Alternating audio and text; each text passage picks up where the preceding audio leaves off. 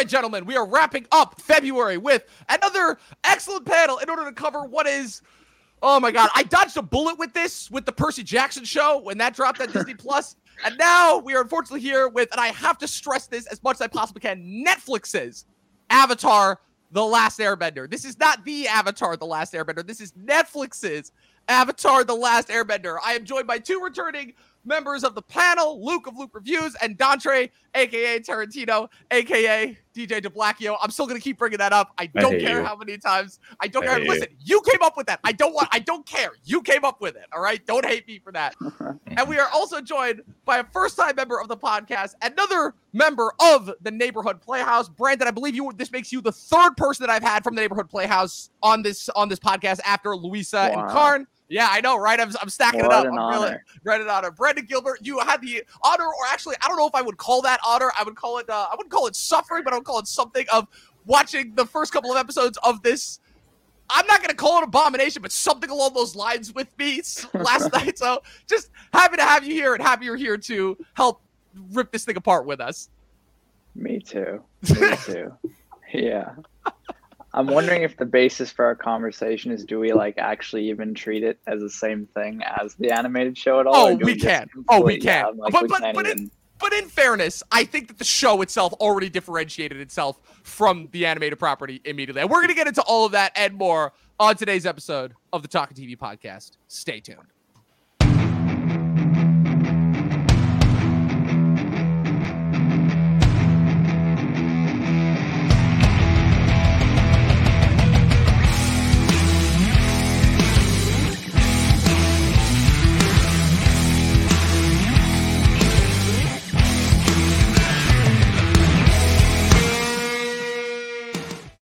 All right, gentlemen, I'm going to skip all of the preambles, and I just wanted to start this conversation up this way. I was talking with Dantre before Luke and Brandon got here, and I included this in my written review that I published on Serialized, which is that I can't help but notice that this property is the second property that we've gotten so far in the year of 2024. That is an adaptation of a property that is much beloved, I would say, to all of our childhoods. Luke, Brandon, I know you guys just recently watched the animated show recently, but I think it's safe to say that Avatar: The Last Airbender is a pretty fundamental property to really anybody that I would say was born around the year between the mid 90s and the early 2000s as far as that goes. It's become a pretty legendary staple, kind of surpassed its traditional animated roots as far as being, I would say, one of the most fundamentally important pop culture IPs that we've had of the last 20 years. And I can't help but notice that this is the second one of these after Percy Jackson that they attempted to adapt into a movie back in 2010 that was critically reviled, right? That's what's insane. Percy Jackson and the Olympians and M. Night Shyamalan's Avatar: The Last Airbender were both released in 2010. And now have since been adapted into live-action 8-episode TV shows that both have somehow made all the kids that watched those movies when they came out that are now in their early adults. We're all around the same age, ranging early 20s to mid-20s, right? That are making us collectively scratch our heads and be like, were those earlier adaptations that bad? Were they really that bad? So, Dantre, I wanted to start with you. So, what were your thoughts when you first heard? Well, actually, no. Let's start this. What's it called? What are your memories of watching Avatar: The Last Airbender as a kid, or when the first time you watched it was? And then, how does that lead into your thoughts when you first hear that Netflix is going to take a stab and do it at the time with the original creator still attached? I think they first announced this, I want to say, in 2019. I think this goes back that far. Yeah. First watching Avatar: Last Airbender, I was like, oh, this is new. This is a Nickelodeon. So it's Nickelodeon really didn't have any flagship shows that I was interested in at first. So it was Chinese culture. I was hooked in first, after book one, kind of watching it. I was like, yo, this is great. I want to see how they go forward with book two. And what we didn't know that at the time. Then hearing the live action, as a person who watches anime religiously, the last thing you want to hear is that your favorite anime is getting adapted into a live action, because real anime fans out here, they know this. If you've heard of Attack on Titan, you watch that terrible fucking Attack on Titan live action movie that, I'm sorry, this sounds crazy, but the Titans look like fat Mexicans, which was weird. Which was so weird. Oh, and it was God. I forgot about that. It was actually weird, but I was like, you know what, giving it a shot. It's the original creator, so we're not getting some offshoot people, some showrunners that just don't know what the fuck they're doing. But then to hear the showrunners left, I'm like, oh, Damn. Yeah, we're already in for a ride. We're already in for a ride. Yeah. Yeah. So now, Luke, as somebody who had watched the not as recently as Brandon, but like who had watched the live action, the Last Airbender cartoon recently, as well as also being a massive Attack on Titan fan. What were your thoughts when you heard initially about the Last Airbender live action remake that they were doing and that the original creators had walked? I don't know when they announced it, but I don't think I'd watched it fully through at that point because I'd seen like individual episodes on Nickelodeon, just like, okay, Aang has hair in this one, Aang doesn't have hair in this one, whatever. But I didn't watch them in order. I was just a little kid. Okay, SpongeBob, you can watch that in any orders. Avatar, but in I think 2020, I watched all the way through, and it was absolute peak fiction. And then the live action show is kind of looming in the background the whole time. And then you hear that the original creators are gone, and you're like, okay, this is going to be a bit of a train wreck. And maybe it wasn't a complete train wreck, but yeah, it wasn't it. It definitely was not it, to say the least. Yeah. Now, so Brandon, you've got probably the most interesting story here of all of us because you are probably the one here that has watched the Avatar: The Last Airbender original cartoon the most recently. So just walk me. So for the first time for the Talking TV viewing audience, voice them like what it was actually getting to experience that for the first time recently. Because like because this is a unique experience because like I don't think any of us have gotten to experience that aside from Luke like for the first time like as an adult. Right. Like it's kind of insane, right? Yeah. So for me, like I mean, I'd heard about. I'd seen like similar to Luke, like maybe a couple episodes like when I was a kid, like kind of just in the periphery, like not actually following it linearly like at all.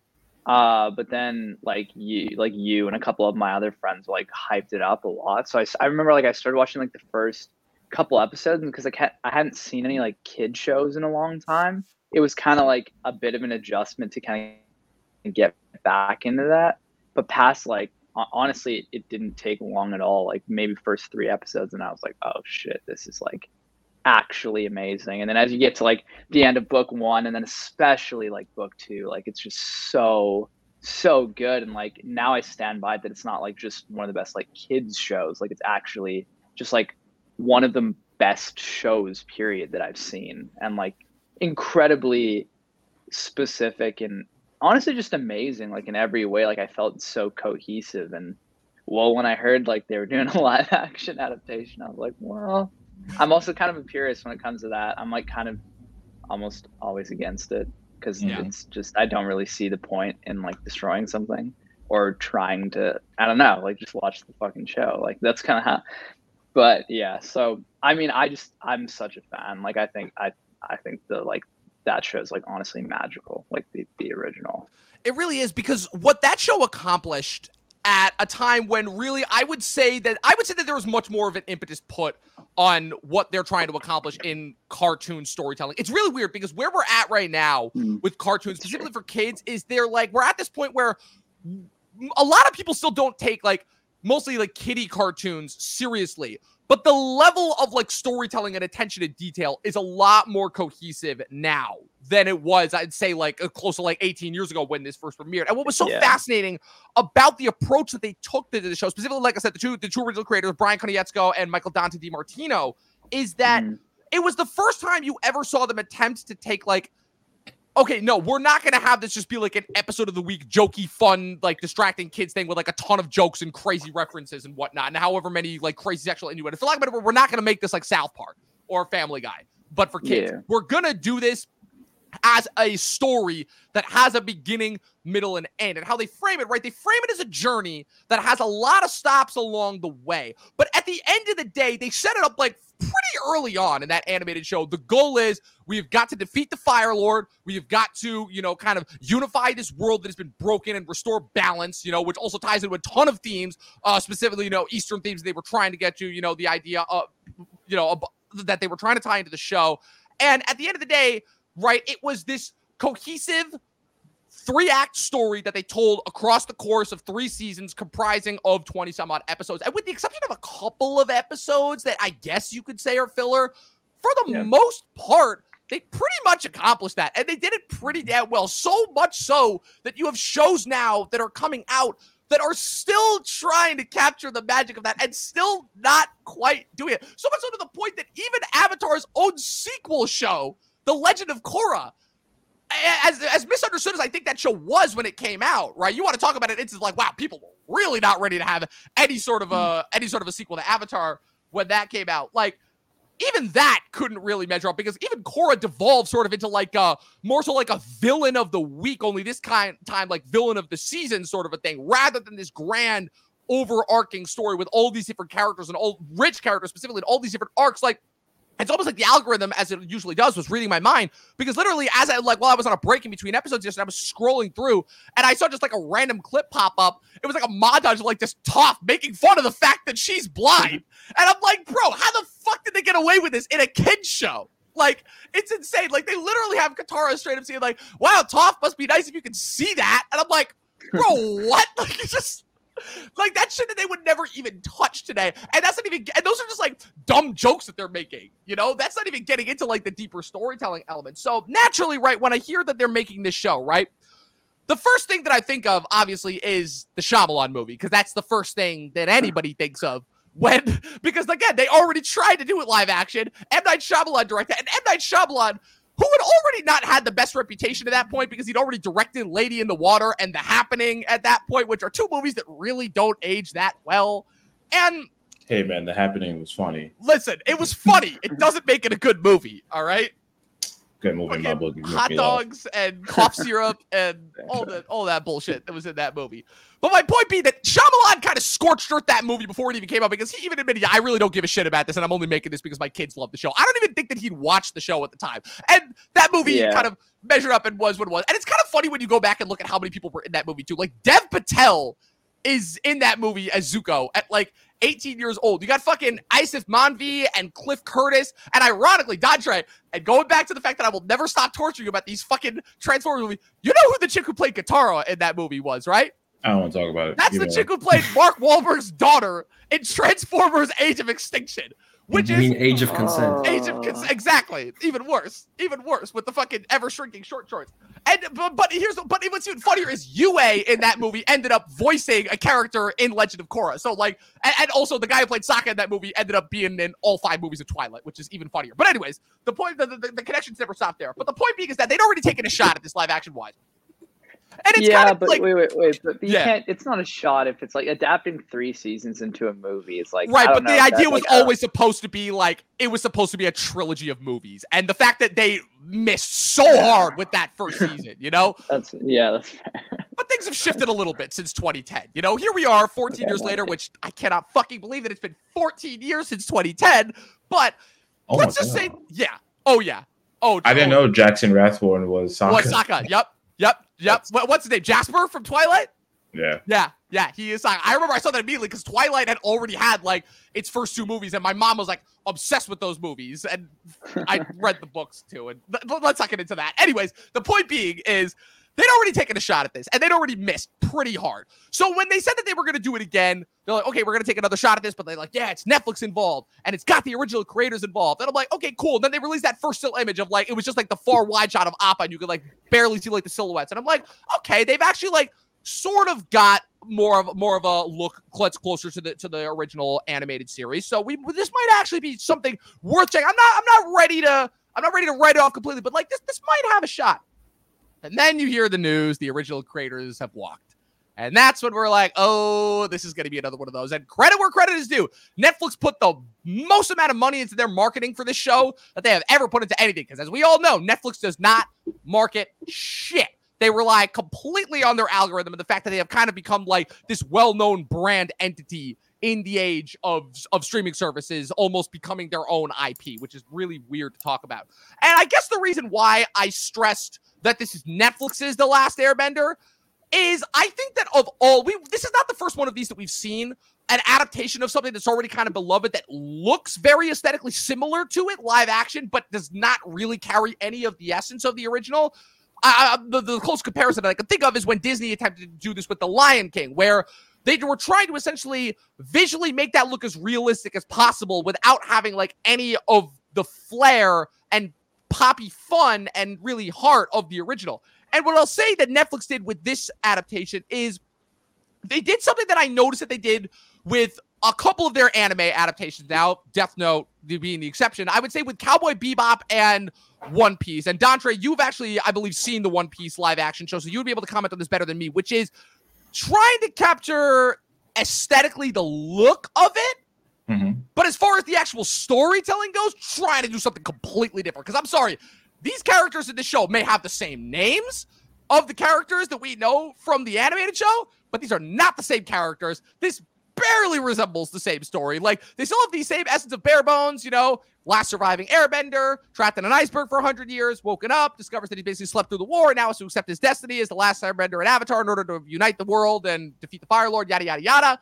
But all the micro bare bones along the way, yeah, it's not there. So, Brandon, I wanted to start this piece with you. Like, immediately off the bat, like, we're watching the first episode, and we're just immediately like, something's off here. Like, something's immediately off. And I would say that it was probably when we got to Warriors of Kyoshi, and just what the hell they're doing with Suki and Sokka. I mean, bro, we were literally just sitting there. We're high out of our minds, and we're like, let's take it from here, please. No, it was like, I guess I was so alarmed about how, well, one, like, how Sokka's character just absolutely, like, is not the same at all. Like, because he's super, like, sexually driven and inadequate in, like, the show. And so, like, it made no sense to me that, like, Suki was the one pursuing him, but just out of absolutely nowhere. And like their whole like fighting sequence, like in the woods, and I couldn't stop laughing at the whole thing. You mean where, you like, didn't like when she just got put into a chokehold? Yeah, I know. I was like, yeah, he could just stand up, maybe. Like, yeah. I was so confused about that. Well, there's a clear explanation of why everything happened the way it did. But I'll continue your thought. Though. I don't want to cut you off. Well, no, what I was, no problem. Well, what I was gonna say to that is just that, like, I mean, the first thing I noticed immediately. Oh God. Yeah. What I was noticing immediately was that Sokka, the actor, played him, had one facial expression, like, throughout the entire show. And I'm like, okay, are we gonna get like a little more, like a little bit more, anything? And then by the 8th episode, I'm like, wow, he really does have that same facial expression the whole show. Like, and it sucks because to add on to that, like, say, oh, sorry, I didn't mean to interrupt. No, you're good. There's a little delay.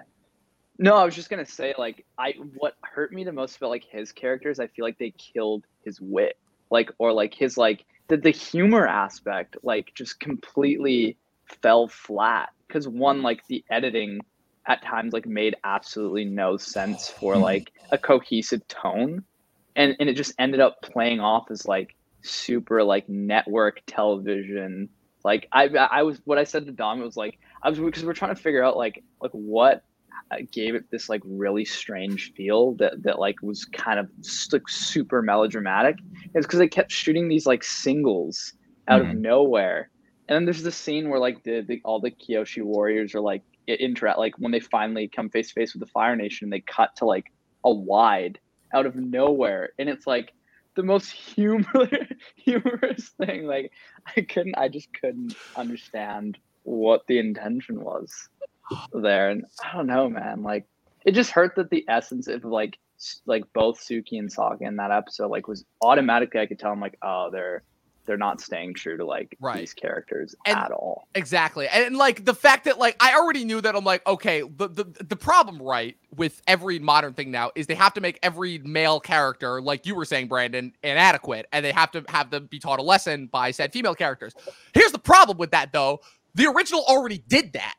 And it did it really, really fucking well. Exactly. Really well. So they're like, so the writers are in a situation where they're like, how do we do this better when it's already been well done? And I mean, the results speak for themselves, obviously. And that's just with Sokka and Suki. That's not even getting into Katara. That's not even getting into fucking what's it called? The Fire Lord and Azula, who we get way more screen time for in the first season that we did in the original. And I have to say, was it really necessary? That's before we even get into Boomy and the whatever the fuck happened at Omashu. Dude, I mean, Luke, what were your thoughts? So, Luke, you only make it through the first 4 episodes, and then you're like, I'm done. I can't keep doing this. It wasn't even so much like, oh, this is the worst thing I've ever seen. I was like, this is just like fine. It's whatever. It's nothing, but I'm getting nothing out of continuing. Yeah. Like I'm committed to the pod. I'm not that committed to the pod that I need to finish the season to talk about it. I've seen enough. And actually, I've seen more than enough. I've seen all 3 seasons of the show, a much better show. Yes. I think my main gist of it was just lacked the energy that the original show had. Like everyone was expressive. Of course, that goes to the animation. They can have big eyes and whatnot. I thought there were a few actors that were doing better than others. Like the guy who plays Zuko, I thought from what I saw, I thought Daniel Liu, Yeah. he was doing a good job. Aang had some good moments, but Katara and Sokka, they were like, Yeah. Where's, like you said, where's the funniness? Where's the wit? Where's the sibling conflict that they have? And like I didn't even get to like most of the Azula stuff. Like Azula's my favorite in the show, so I'm just not gonna keep watching to see what happens. Exactly. Not to mention the fact that like we were watching and it was like, why does Azula look 12 years old? Especially, and I mean, this is always the craziest thing, right? Is the fact that in the show, right, it is established that Zuko and Sokka are the same age and Azula is younger, which is news for me because for the longest time, I always thought that Azula was the older sibling. I was always thrown off by the fact that Zuko was older, right? So the fact of, okay, so Azula's younger than Zuko, right? But she looks 12 years old. Okay, Sokka and Zuko are supposed to be the same age, but Sokka looks like almost damn near a decade older than Zuko, who looks closer in age in this to Aang than he does like in his counterpart. And like that's the whole joke that's made in the first episode is the fact that when Zuko meets Aang for the first time, he's like, I was told the Avatar was this great warrior. You're just a kid. And Aang throws it right back at him and is like, well, you're just a teenager. And like that's the type of wit and charm that was missing. Like I'll never forget like joking around with my brothers. Like this was like a thing that we would talk about relentlessly at the end of the second episode when Sokka and Katara save him from the ship and fucking like Sokka's going to get his stick and Zuko grabs it and then Sokka hits him 3 times in the head as a comeback from before when Zuko did it to him, and then he raises the staff and is like, that's from the Water Tribe. Like me and my brothers would fucking go at that relentlessly because it was such a funny, charming moment that made it so endearing. And like there was none of that here. There was none of that. Instead, you just have like a show that is essentially, once again, like a location hopping series of side quests in order to get to like defeat the main boss, but with none of the heart, none of the charm. It felt like I was watching a video game at times. It really did. Yeah. Not to mention the fact that I think that the word that I would come to as far as describing this remake, because you're right, Luke, it's not the worst thing I've ever seen. And standalone on its own, I can't say that this is good, but like if you never knew anything about the original, say that you never even knew that the original existed, this isn't the worst thing that I've ever seen. But, and like, credit where credit is due, the writers here are adequate story. Like you can tell that they have like a general gist, they have a thing that they're building to, right? And you can tell that this is only going to be the first part of several installments, right? They do that bit at least, but it's a thing that I've been talking about recently, which is where it feels like writers in Hollywood now. It feels like because nothing original is being made by these studios, right? These studios are only going for well-known IP because that just seems to be the only thing. Like, it's very rare that an original idea can break through, like a Severance, you know, because that's probably the most original streaming thing that I've seen recently that actually like broke through and had like a pretty mainstream impact. Like even The Last of Us is based off a very popular video game, you know, so everything has to be an adaptation of an overarching IP. And as much as these studios claim that they're going to be doing something original, I have yet to actually see them do it. So you have something like this, right? And you have these writers who are trying to make their own original stance and stink, but they can't do it because they are constrained by the limits of adaptations of things that not only are just adaptations, but they're adaptations of well-known IP. So, because like at the end of the day, everybody knows Avatar to some extent. It's the same way that everybody knows Star Wars now to some extent. Everybody knows Marvel Comics. Everybody knows DC Comics. Like those aren't niche properties anymore. They are widely known mainstream intellectual properties that for the most part everybody has some sort of familiarity with, specifically the writers that they are bringing into these writing rooms, you know, who have for the most part all grown up with this kind of stuff, you know, because you have to assume that these writers are all within our respective age range, maybe a little older, but the point is that they've grown up with all this stuff.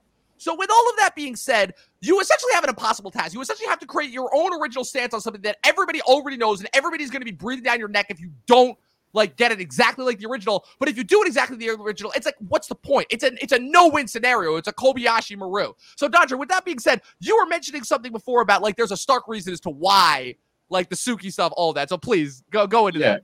I just like originally like, you know, there was like right before the show came out on Netflix, there was just like a bunch of articles that came out about how they were removing the sexism out of the show. And the problem with that, and I get it, you know, it's out of pocket as well. Times have changed from like back in 2010. But that part drew like Sokka to character development because it wasn't until Sokka got his ass beat by Suki in the cartoon that changed his entire mindset, because Sokka was like, I'm a warrior, because he's kind of following like what the water tribe is, like the men are warriors, the women are healers, or, you know, caregivers and stuff like that to the children. So when Sokka pulls up to Kyoshi Island with Aang and Katara, he's like, oh, I'm a warrior, I'm much stronger than you guys, and he gets his ass beat. Then there's like the relationship between him and Suki that's formed. And the show, the live action, it was just so awkward because like it's missing something because it was just taken out. There's no way that Suki was that aggressive. There was no need for like, you know, especially in film, like it's always like the females that drive the sexual interactions in movies and TV and television because it seems too aggressive when males do it. So it's like, it's just weird. So it's like when Suki put him in a chokehold, I'm like, oh, this is what we got going on. And then, you know, I was like, what? All right. And I have to say, like, the second episode is like one of like the best episodes that I've seen because of like, I'll get into stuff later, but it just was weird at first. It was just weird. And I think you took a key part of Sokka's like character development moving forward. It just didn't make any sense. Yeah, I couldn't agree more, especially given that like what we got, right? So they essentially, right, so they're adapting pretty much all of book 1 Water with this season, right? Which again is a 22 episode season. 20 episodes, right? So you're taking a 20 episode season, and again, for as much as they claim that they cut a lot of filler, a lot of those episodes, even in book 1, are pretty fucking important. Like those are episodes that include like the waterbending scroll, the storm, the blue spirit. Also, they completely cut Zhang as well, Aang's first firebending team. They cut that completely, you know? Bato. A lot of episodes that are, like, really crucially important for setup and establishing these characters, and they're kind of trying to all mix and mesh them into one. So already you're getting characters that are showing up, like, way earlier than they're supposed to and, like, out of place and everything. Like, you got... Right, so you go to Omashu, like, right after the Warriors Kyoshi. Okay, that's fine. You know, skip a couple episodes here and there. But then you're already getting introduced to Jet and the Mechanist and everything. Yeah. And then when you're introduced to Zhao, and Zhao's whole character is completely different than what they did originally. They have Ken Leung from Lost and X-Men The Last Stand playing him, and he's doing a completely different take on that character. And they're trying to like include Azula and Ozai into all these different in all these different ways, like try and set them up really like before versus in the show. What made it in the original, what made it cool is the fact that Ozai, the fact of the matter is, you really didn't actually see Ozai until the 3rd season because they wanted to set him up as, it's actually kind of pretty brilliant what they did is how they set him up as this overlooming threat that you didn't really see. Almost like, again, Brandon, what we were talking about yesterday, the fact that the problem with so much modern filmmaking is that they want to show everything. And the problem is that what makes so much classic traditional storytelling so awesome is the fact that you don't get to see everything, and therefore it increases the suspense in your head. Also, the fact that I don't even think Zuko mentioned that he even had a sister until the attack on the Northern Water Tribe, and then you saw her for the first time at the end of that episode, establishing, oh, so now not only do we have Zuko's dad to deal with, you got Zuko's sister to deal with, and then when you actually meet her in the 2nd season, you realize what a manipulative, just conniving, but also like super interesting and fascinating character she is. And I feel like seeing them this early and turning them into these generic stock villains just robs them of all this. And also just like the way they introduce Azula in this show with the fucking, oh, she's infiltrating these rebels that are trying to get into the palace and kill Ozai. And none of these guys, I'm just like, what are we doing here? Like, what are we doing here? I mean, I want to like speak to what you're saying because I feel like there's a couple of things that came to mind when you guys were just talking. Like, the one thing is like the mystery aspect. I feel like it is an impossible task to like have to adapt something like this because no matter what, someone's going to be angry. But at the same time, I feel like foundationally, like what's missing is like the original like Last Airbender is made for an intelligent audience. like it's made it, and it's built into like a proper lore. And to do that, like you need to have some of that mystery to it, or else you're just showing us everything, and it That we turns already know. into like exactly, like turns into this like, you know, like kind of networky, or like so like almost like soap operatic like exposition of a show, which is fair, but it's a different like thing. Yeah. And like I get that, and I get that maybe that is part of the intention, but I couldn't figure out like the way that they made it. Are you making this like for the original fans as well, or are you like just turning this into a whole other thing? Right. Because automatically, by even how they open the show in the first place, showing like the first 20 minutes, I was like, oh, this is already a different show. Yeah, exactly. Because we don't get like, it's so much more effective. I mean, you learn like, if you've read any like fucking screenwriting book, or taken any film courses, like you said, like it's 100% like show don't tell. Right. And I kind of feel like that is the exact opposite of this show. Yeah. And like fundamentally, like just I think all the problems kind of go back to that for me, where I'm like, oh, like I lose all of the mystery. Like I don't want to see Ozai yet. Like I don't want to see Azula, because it makes them so much cooler later on. Yeah, like exactly. I feel like that comes with like, and I noticed with a few other things, like they just want to throw everything in there in this first season. Like, will they get a second season? That's, I mean, they're probably going to get a second season. Yeah, but I mean, they've already convened a writer's room before they even got the renewal. So yeah, if they don't, they'll throw in all the Fire Nation, Ty Lee, Azula, and those. They'll throw in the Cabbage Guy. They'll throw in Secret Tunnel. They'll throw in every little gag that they can afford to. Like, I'm surprised Toph didn't show up. And like, right, I was actually surprised that we didn't get a hint at Toph. Like anything. But like here, it's short-sighted. You fans, you love this. You love these little things. Make sure we get these in and forget about the character arcs and whatnot. Speaking of Secret Tunnel, like we technically got it. If you went through it, we got it in a way. No, we absolutely got it. We got it. Cave of Two Lovers, which is not until season 2. Like, so it's like you know, like we got it, and it was just like, damn. But I'm not gonna lie, I did enjoy the way how they did it a little bit, because it was quick. It was just getting out of there. But should it have been right now? No, absolutely not. It's like the way that I see it, right, is whenever people talk about filler, right? We've talked about this a lot, right? Filler, unfortunately, it's an unfortunate, I would say, byproduct of the way that television was run for so long, which is that they had these sometimes 22, 23 episode quotas to hit. Like, you're not going to have every episode be an absolute banger if that's the case. If you have to churn out 20 episodes, like the average television count that we've seen over the last like decade has shrunk from like, it went from like 13 right when The Sopranos really changed the model in the early 2000s, and that was HBO's model for the longest time, and then Game of Thrones kind of shrunk that down to 10, and now the average episode count that we get is like 6 or 7, if that, you know. Sometimes we'll even get some shit that's like not even 5 episodes, you know. So by nature of that, right, you were gonna have a lot of excess and a lot of fat. But what was so cool about shows like Avatar, and Avatar, the original, wasn't the only one that did this, but what was so cool about it is you would have like the ability to just like you were saying, Brandon, flesh out the lore, flesh out the mythos, create this world, really get you like infatuated with each of the residents. And so what I felt like was missing by streamlining so much of that lore was, like I said, that essential world building, which, like you said, the fact of this is clearly being made for an audience that does not have the attention span, that is used to a quick binge, right? That is probably going to binge all 8 episodes of this in like the course of a day and then move on to watching something else and not think about it, you know? Because that is just the Netflix model, right? That's what that's how Netflix has fundamentally changed the way that we view media, and they've been doing this for over a decade now. But what I find is so frustrating is the fact that they're not doing this with anything original. They're using it, again, it's the same thing with Lion King. It's a cheap marketing ploy to just get more subscribers to their platform. That's all it is, ultimately. And so that's why I use the word unnecessary, because obviously when we talk about it, right, we're always trying to come at it from a point of how can this help contribute to like the content that is pop culture, right? How can this like how is this going to make an impact for like another generation of kids the way that the original did for us, right? Because that's ultimately what we're always looking for. Like, we don't, like, at the end of the day, nobody cares about how many subscribers this is going to get for Netflix.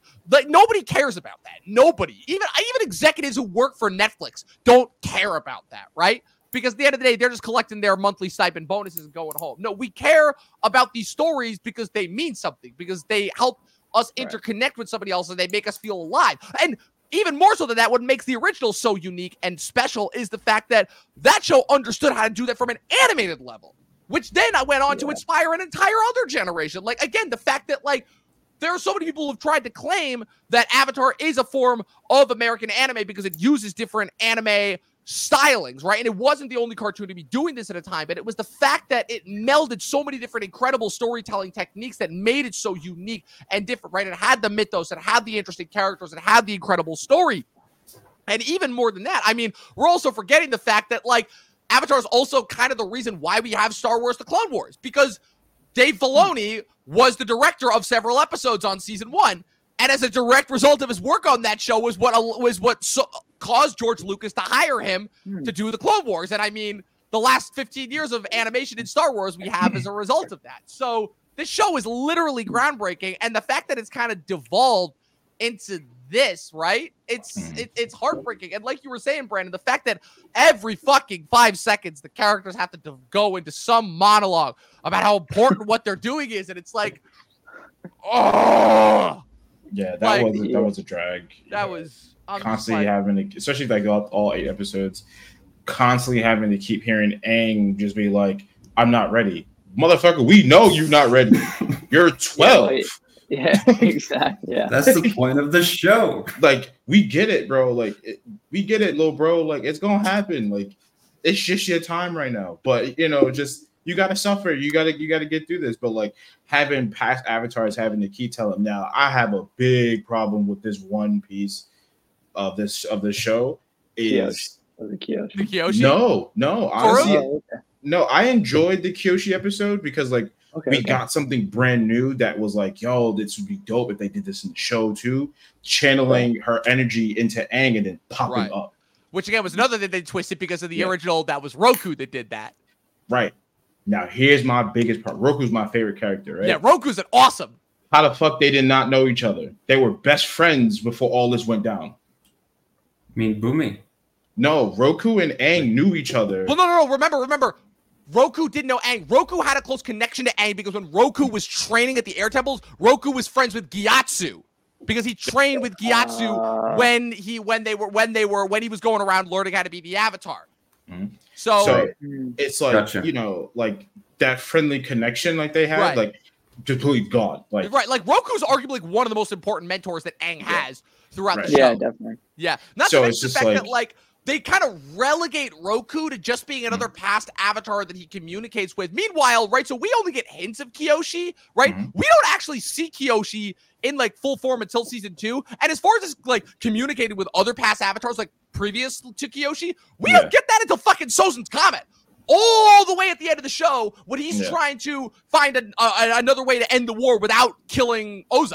You know, and that's when we get Karuk, and that's when we get the previous Airbender avatar whose name I'm forgetting right now, right? But so they kind of have relegated. So that's just Roku, right? As far as another legacy character that is crucially important in terms of influencing Aang's journey that is just kind of devolved into comedic relief. Also, another like fun insert, Roku, that actor, Doctor, did you recognize that actor? Yeah, I did. Yeah, so for anyone who has not seen Dexter, that's the guy who plays Masuka, the goofy fucking lab blood work guy from Dexter. Oh shit! Yeah. I was like, I was like, wow, yeah. They really dug in the bag to get this one.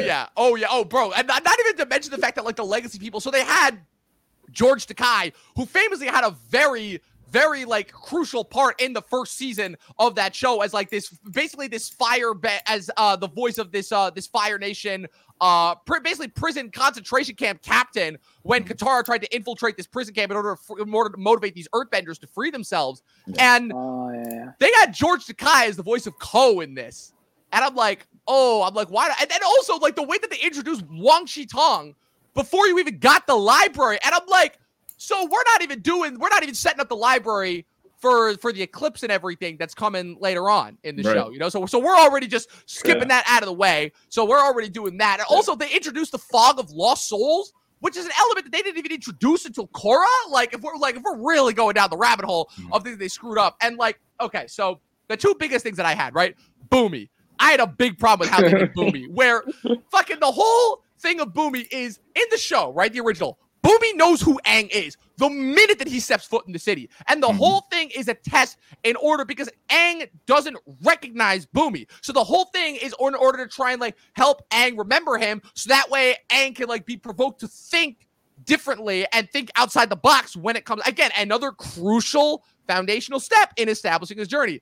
And in this shit, we get, Boomy's mad at Aang for being frozen in an iceberg for 100 years. An action that was out of his control because it was a gut-like survival instinct that the Avatar state caused when he almost drowned.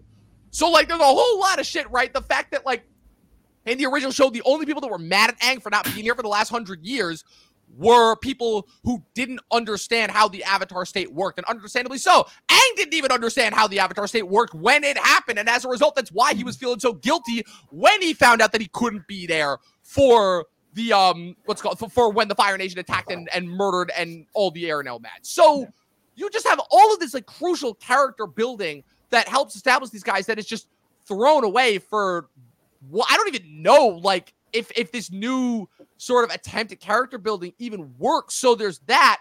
Yeah. There is one thing, though.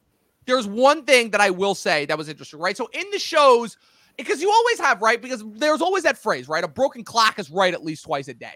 And in all this shit that they're trying to throw at you, right? All this excess lore that you don't get until later on in the show that is very purposefully and deliberately told you in pieces in the show that they're just kind of trying to throw at you all at once, right? You did get a little bit of interesting stuff, right? So the fact that the show chose to open 100 years ago, right, at the moment when Sozin leads the attack on the air temples, and the fact that you start off with Sozin, not Ozai, it's an interesting choice. And I will say it did a good job of establishing how this show was trying to differentiate itself from the cartoon. I'm not saying it was the right choice, but I at least appreciate that they were trying to put in the effort to differentiate themselves. But there was one instance, and Luke, you can relate to this as a Kim's Convenience fan. So going into the show, right, one of the biggest names that we saw going into this when they were first announcing the cast members, right, Daniel Kim, a.k.a. Jin from Lost. God, I wish Chris was here because Chris would be going nuts right now because this has two alumni from... I just know him as Dr. Han. Dr. Han, from Legend of Korra. But the other one is Mr. Kim himself, Paul Sung-Hyung Lee, as Iroh. And that was like a really, really big deal because I was telling Brandon about this a little the other day. You know, Luke, you, me, and Chris like bonded over how much we love Kim's Convenience, right? And I will say that like Paul immediately differentiated himself as like one of the best actors because this is a guy who it feels like unlike the rest of the cast who it felt like we're doing just bare bones impressions of the original characters. Paul did his homework and he was like trying to capture the essence of Iroh while also trying to do his own thing. Like he's not trying to be the Iroh from the show, but I kind of appreciated that. And the reason why I give him props is specifically in episode 4, when you get the flashbacks to like, you know, his son Lu Ten's death, which is the whole motivating factor for his thing. I will say the way that they did it, it did get to me. And in terms of like establishing like the relationship that he has with Zuko, that was one element. That was probably the only element that this show actually added that made me be like, okay, I actually kind of appreciate this because the whole thing in the show, right, is that Zuko is the sub-in for Iroh's lost son, and Iroh's trying to make up with Zuko for where he failed with Lu Ten, right? Pushing Lu Ten into this life of war that then ultimately ended up killing him, and now Iroh forever has to live with and is forever trying to repent for the guilt of ultimately like losing his son. And it's a really, really heartbreaking tragedy. It's why Iroh is often regarded as one of the best characters on the show.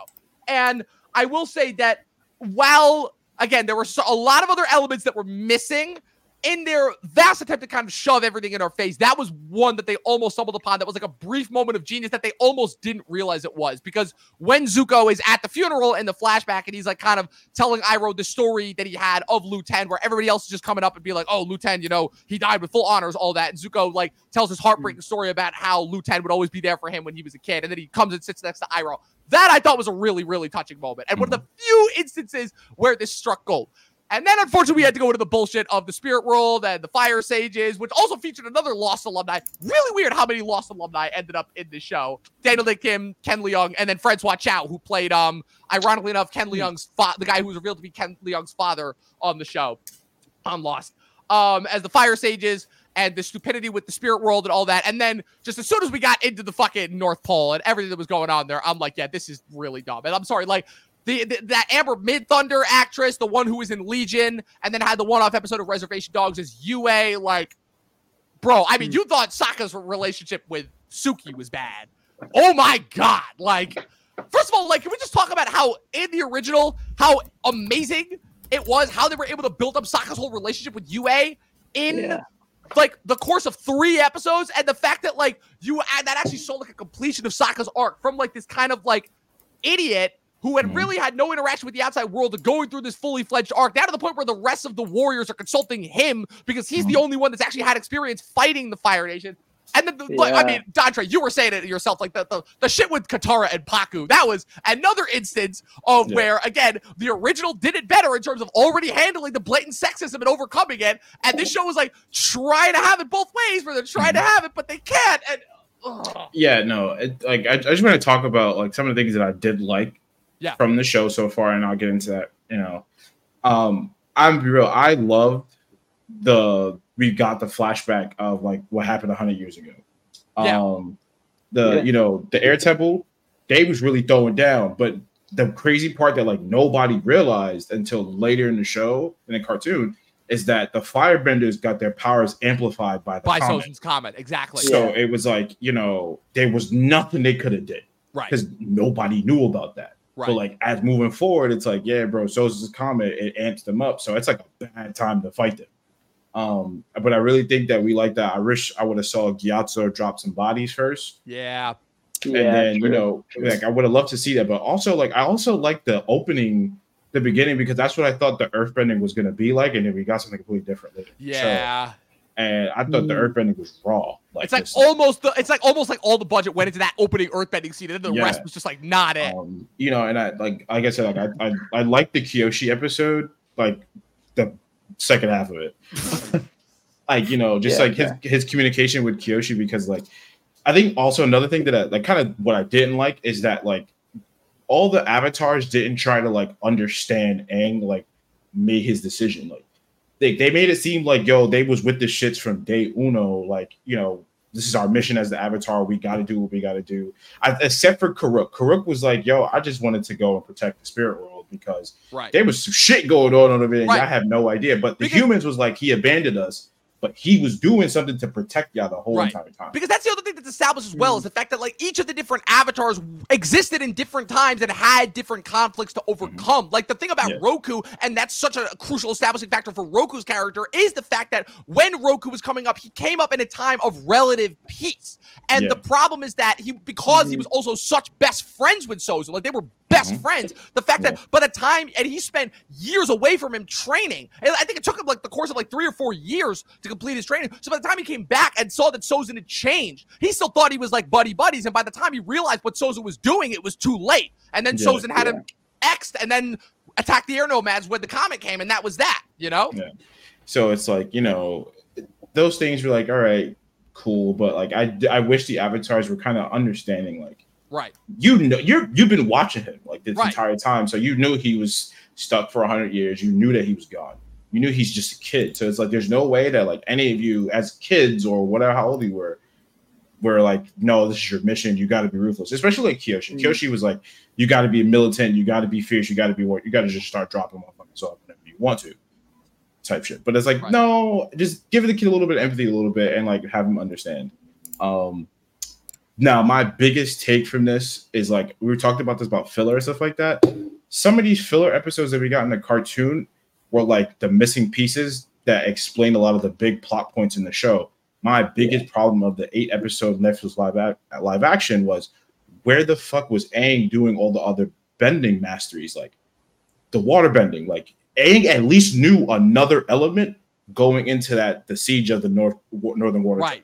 He learned Yeah, along the way. And the whole He bit that they did didn't. with the waterbending scroll and why that episode is so fucking crucially important is the fact that that's a good motivation tool for Katara, because Katara desperately wants to be a waterbender, and her and Aang are both trying to learn from this thing, but Aang is picking it up in like 5 seconds And flat. she's having a hard pissed. time, and she's pissed. Yeah. And here it's like, no, she picks it up in 5 seconds flat. Bro, and Dante, you nailed this when you called us last night. The motherfucker hasn't even learned airbending waterbending by the time the show's done. Yeah, he hasn't learned waterbending by the time the show's done.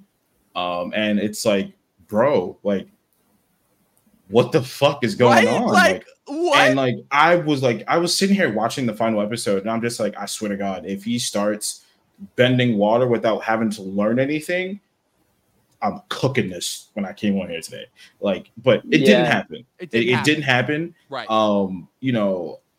But it kind of made sense about how the final fight was when he was with the Ocean Spirit. It was like the Ocean Spirit wasn't like bending. It was kind of just like a big like Godzilla moment kind of thing. It was a kaiju moment where, again, the whole thing, right? It's Avatar state merging with the spirit world and everything. And that is one thing that I will say that they actually did adapt pretty well, is the fact that in those earlier instances when he accessed the Avatar state, he really doesn't have any control, is the thing.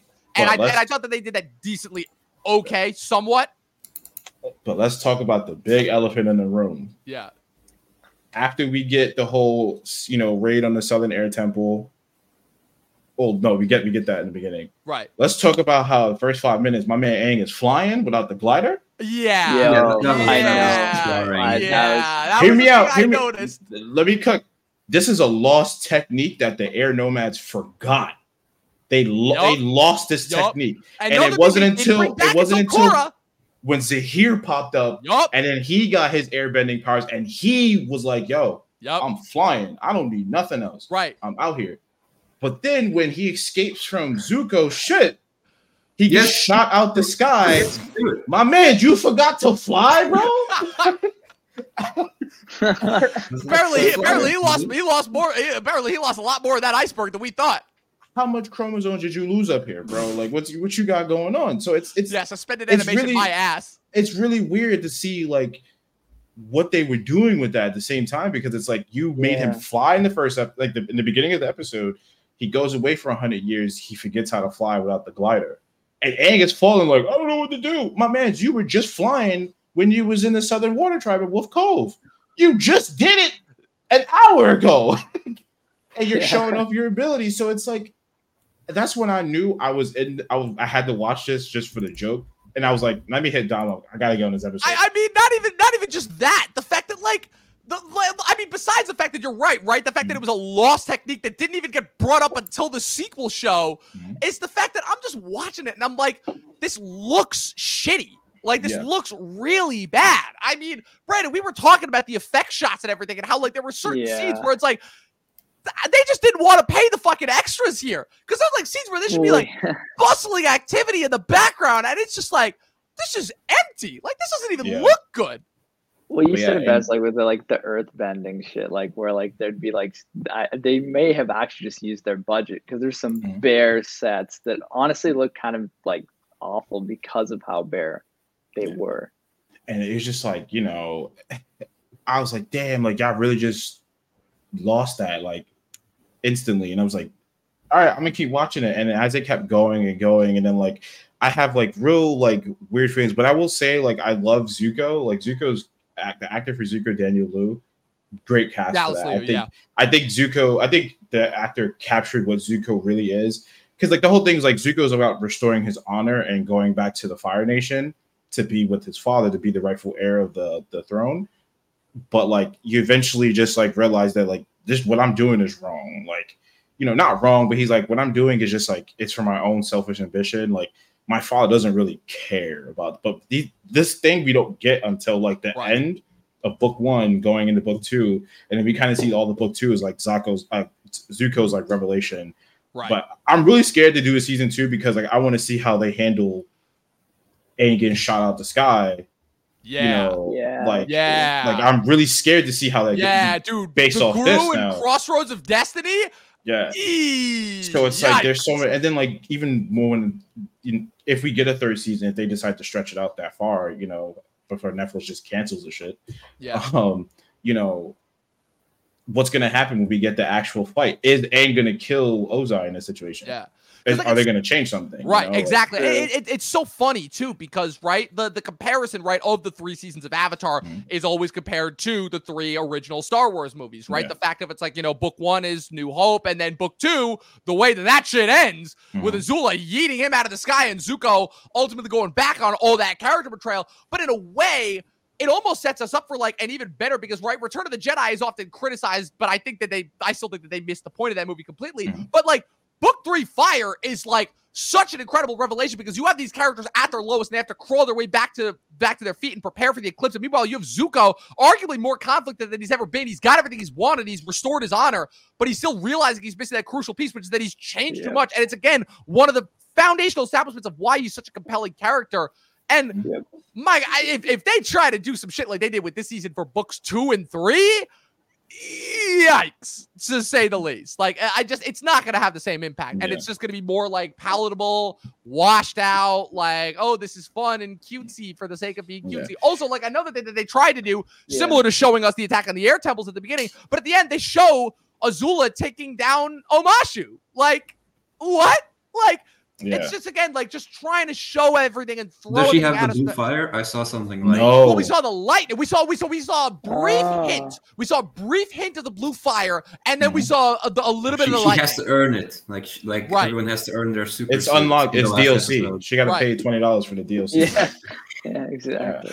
But not even just that. It's the fact that when Azula is introduced, the reason why she is such a threat is because you bring her in, right? You already saw that Zuko's already a pretty established firebender, but then you bring her in and she's chucking out blue fire and lightning, which you didn't see at all in book 1. And you're like, what the fuck? What else are these firebenders capable of? And that's on top of, besides the fact that she is just so connivingly evil and delights in being evil too. And also but also has those human elements. When the chase, which is still one of the best episodes of any TV show I've ever seen, where just her and May and Ty Lee are just going after them nonstop and not giving them any chance to rest. And when she finally corners Aang in the village and she's doing the impression of Zuko, it's I kind of see how these two still have that shit-faced, snot-nosed brother-sister bond, where, they're still brother and sister, even though they give each other shit and do not get along well at all.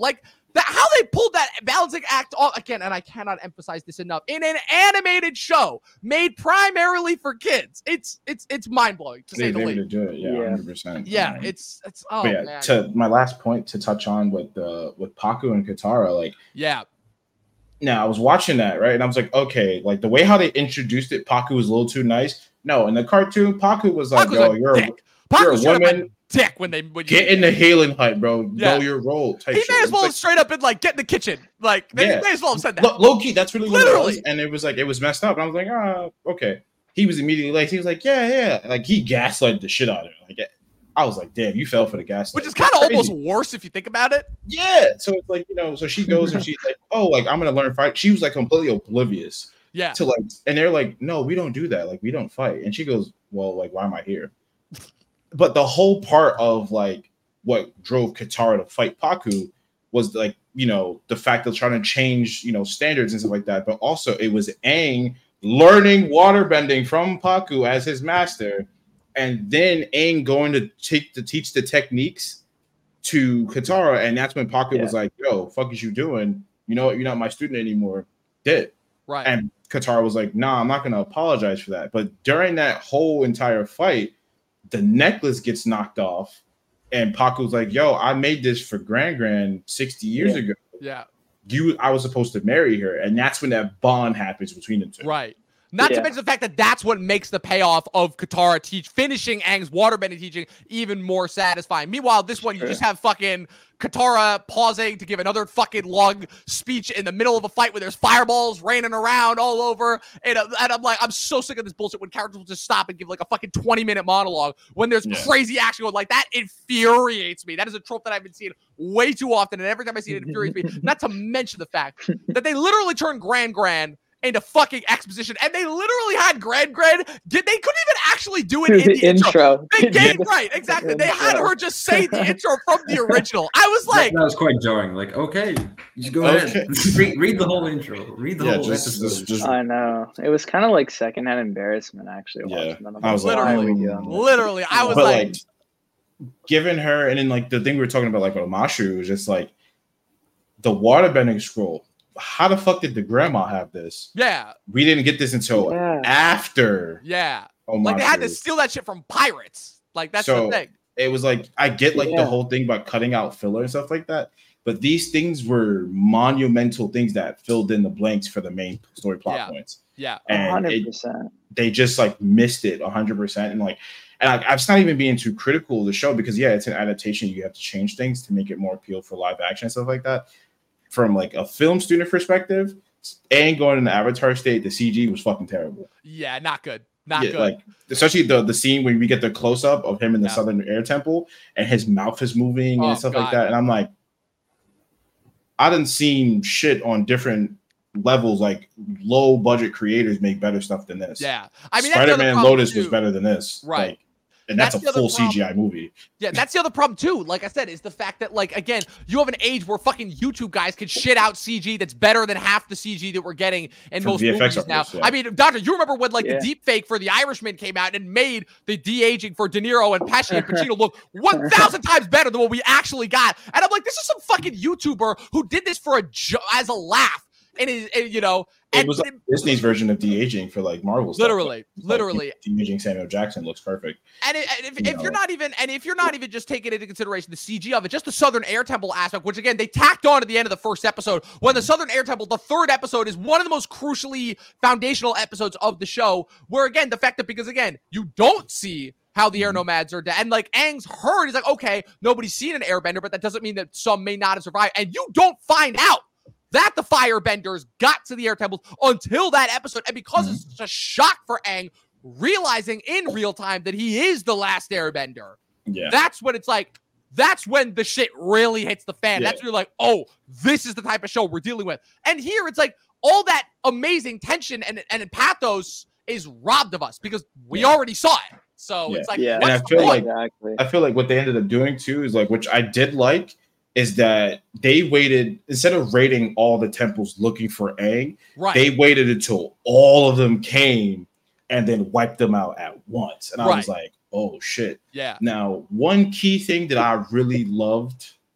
and it's later in the series, and I wished it was in the cartoon, was the conversation between Aang and Gyatso in the spirit world. Yeah. That I will say was good. That was a really good episode because it was like, yo, like, Aang, I think Aang needed that conversation because that's when it would have got so much. I think Aang would have took shit more seriously if he'd have got that done in the cartoon because it's like he understood. Like Gyatso made him understand, like, yo, bro, listen, if you were there 100 years ago, you would have died just like the rest of us, bro. Like you would have not survived that at all. Yeah, you would have got killed out the Avatar state, like you almost did anyway. Right, ruining. There wouldn't have been another Avatar after that. Right. You would have completely just died. So you running away was an okay decision because you got to survive. You got to live on. Now you're here now. Get it done now.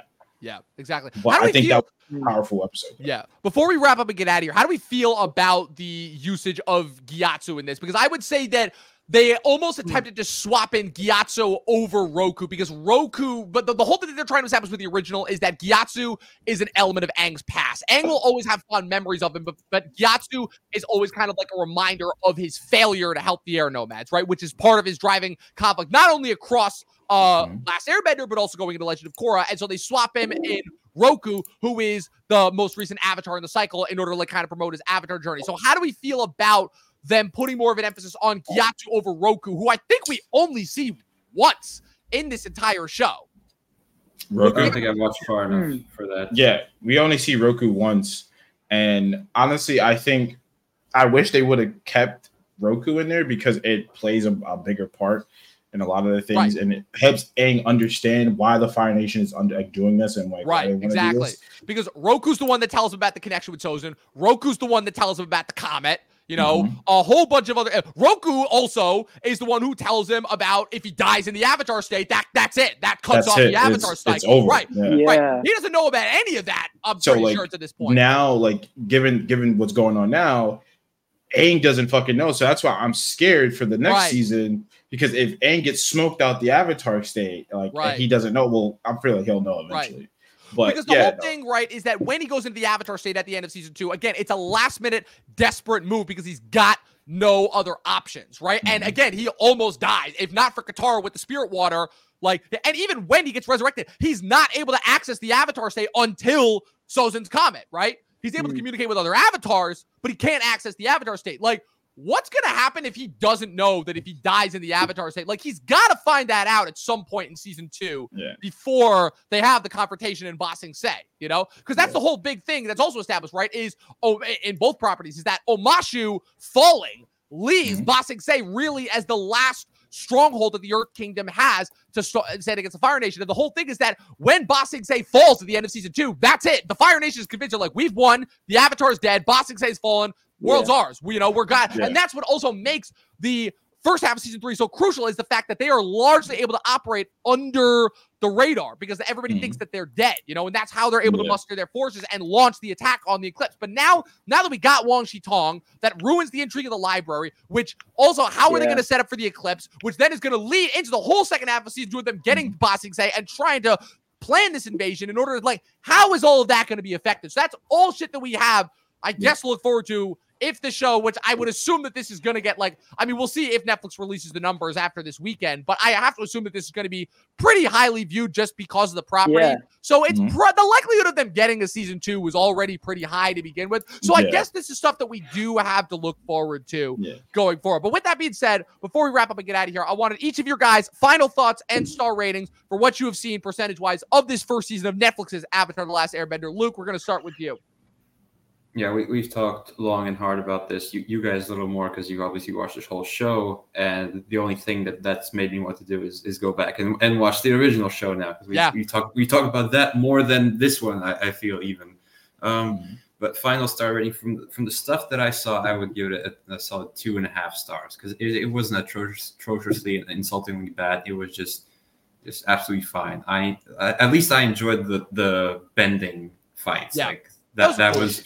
That was really missing from even the Shyamalan version. We're not going to mention Shyamalan version anyway. Where it's like the choreography in that alone. But like, but even that, it's like it still doesn't hold the candlestick to the original, because again, just what they're able to pull off animation wise, and the fact that even in animation they did their homework in terms of like deliberately like mimicking different actual forms of kung fu and different fighting techniques, and in order to differentiate like the different forms of bending and their relate, it's masterful, the attention to detail that they were able to do. In terms of season 2.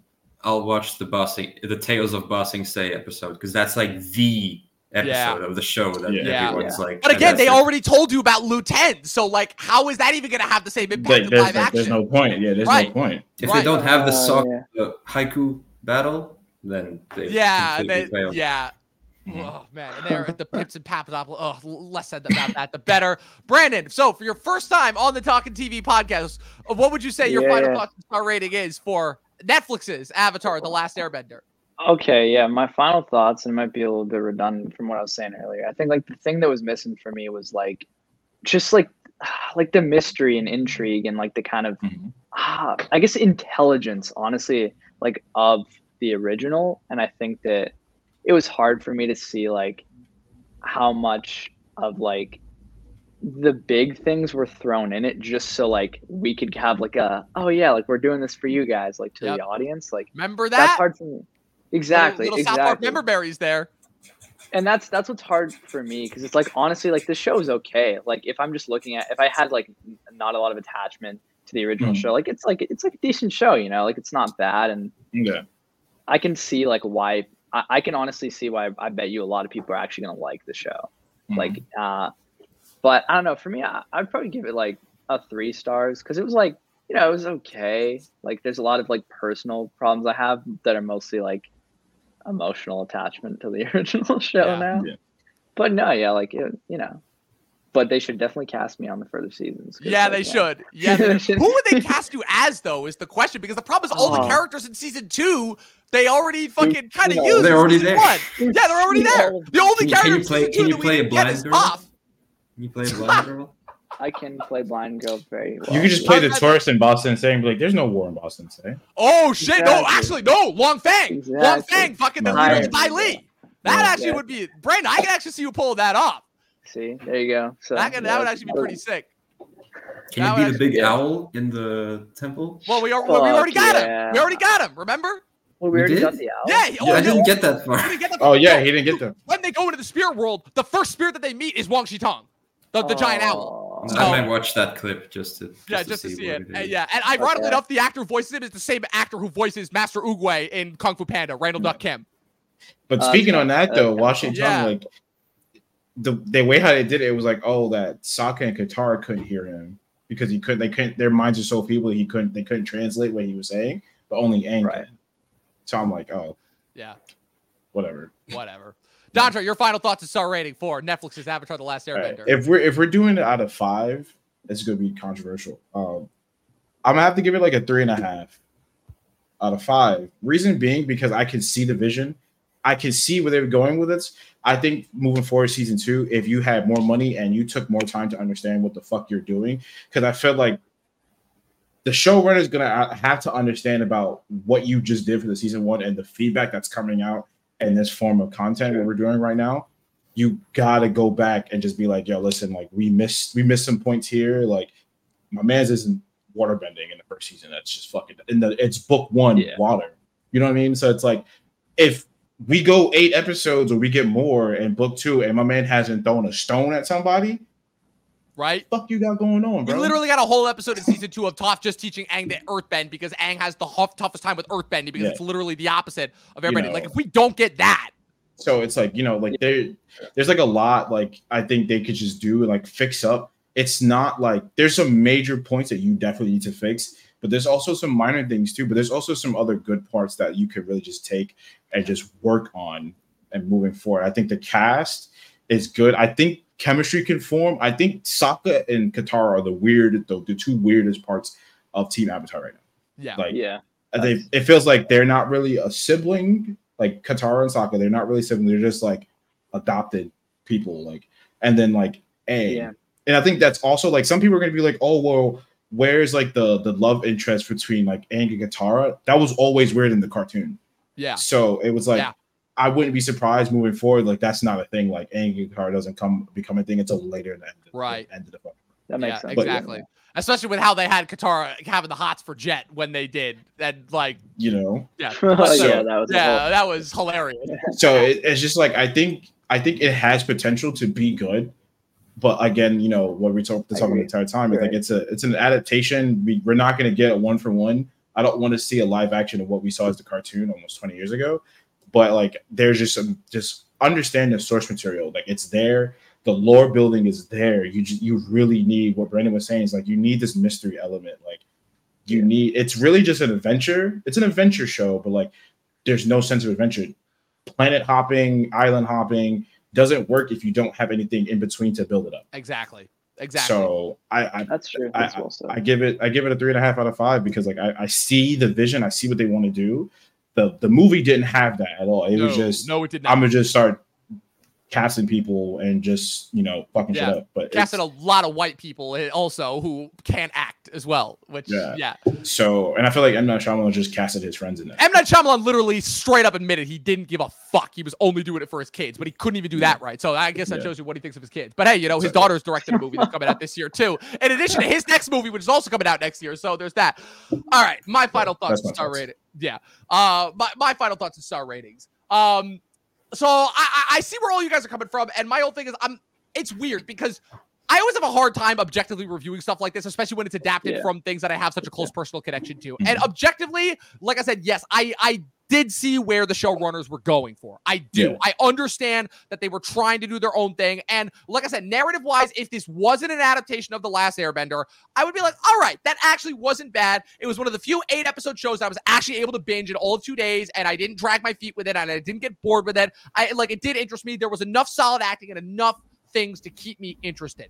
Mm-hmm. That being said, it unfortunately shares the name with literally the greatest cartoon possibly ever made. One of the greatest shows ever made that has such this deep, rich mythology and lore. And when it feels like you're deliberately going out of your way to just ignore all of that for the sake of what? Just providing fans a different experience that they already experienced that was better.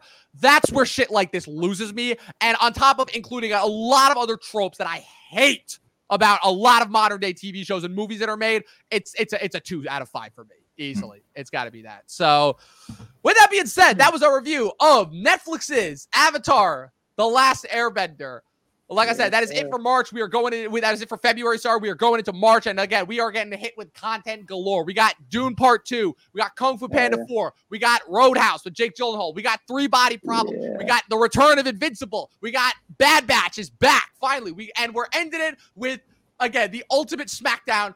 Godzilla and Kong, the new empire, with Kong with the Infinity Gauntlet and fucking gender fluid Godzilla. It's gonna be insane to say. Hey man, that's Super Saiyan Godzilla. That's Super Saiyan Godzilla. You're fucking what is the Titan? Scar King and Shimo are the ones that they're fighting. Which it's Mario and Luigi against Wario and Waluigi. Exactly. That's how I see it. Exactly. Like they even got like different things. He's not wrong though. He's not Kong wrong. literally has the fucking mech gauntlet that he punches through a build. I'm like, they literally gave our man Kong an Infinity Gauntlet. Like, where's the fucking gems? Like, where's the collection for the Infinity Gems? Where's that happening? Takes the skills from Shimu. I guess. Anyways, like I said, thank you all for being here. This is an absolute blast. Luke, starting with you, where can the good people follow you on the interwebs? You can follow me at Luke Reviews on both Instagram and YouTube. And a reminder that next October we have the movie coming out with the original cast animated. Yes, we do. We have that to look forward to. Which the original creators are involved in as well. Yes, and it will be released theatrically. Yes, so we have that to look forward to. Yes. Wait, what's that again? October 25, we're getting a movie with them as adults and whatnot. But it's going to be animated, and the original creators are involved. And it's set like right after the events of the original series, but they're in their 30s. So it's basically like in between the events of Last Airbender and Korra. Yeah, that's sick. Yeah. Okay. So that's going to be cool. I'm still only going to be vested if they bring back the original cast. I mean, obviously they'll. Well, actually, no. They probably could bring back Zach Tyler Isaac because that kid's like probably got to be in like his 30s now. So. Yeah. They probably could do that. All the promotion, he just did like a promo, like when all the old actors were talking to all the newer actors, stuff like that. He just did a promo for him. Yeah, they got to bring him back. They have to. I mean, Mae Whitman and Dante Bosco have both like blown up pretty big since then, but like they have to. That would be so sick. And I mean, Jessie Flower, I think like retired from acting after Avatar because she was like a kid when they had her in that show. So, but that'd be sick to have her back as Toph. That'd be fucking sick. All right, Brandon, your first time on the show, man. How'd it feel? What'd you think? Yes, sir. I feel pretty good. Pretty good. You got any social media things you want to plug for the viewing audience? I mean, you can follow me on Instagram, Brandon James G. I don't need to plug myself too much, Yeah, not yet. We'll say that. Superstar right here. We'll say that for later. You don't understand. Brandon's a little bit of Brandon's got a little bit of a track record, if you will. We'll speak more to that once we're off the stream. But we'll break that down for you. And last but not least, again, my brother for life, Dontre, man, my former housemate. Where can the good people follow you on the interwebs? Listen, man, if you like good house music and like DJing, man, follow me at Official Wig Mafia DJ. And then if you like video games, like we talk about random shit, follow me on twitch.tv.theblackio gaming. Yeah, there we go. Yes, sir. So I can't crack DeBlackio on here, but DeBlackio Gaming on because I called myself Leonardo DeBlackio. Oh, okay. So it's got to be Leonardo DeBlackio from now on. Got it. I'll make sure I get that right going forward. And as per usual, people, you can follow me with everything going on at Movie Nerd Reviews across all platforms, at Official Talking TV Podcast for all Official Talking TV updates and clips from our shows as well. Subscribe to us on YouTube. Follow us on Twitch. This episode will be available on Spotify and Apple Podcasts tomorrow. And as always, people, 12 seasons of a short film, and watch more fucking movies. We'll see you guys next week for Dune Part 2.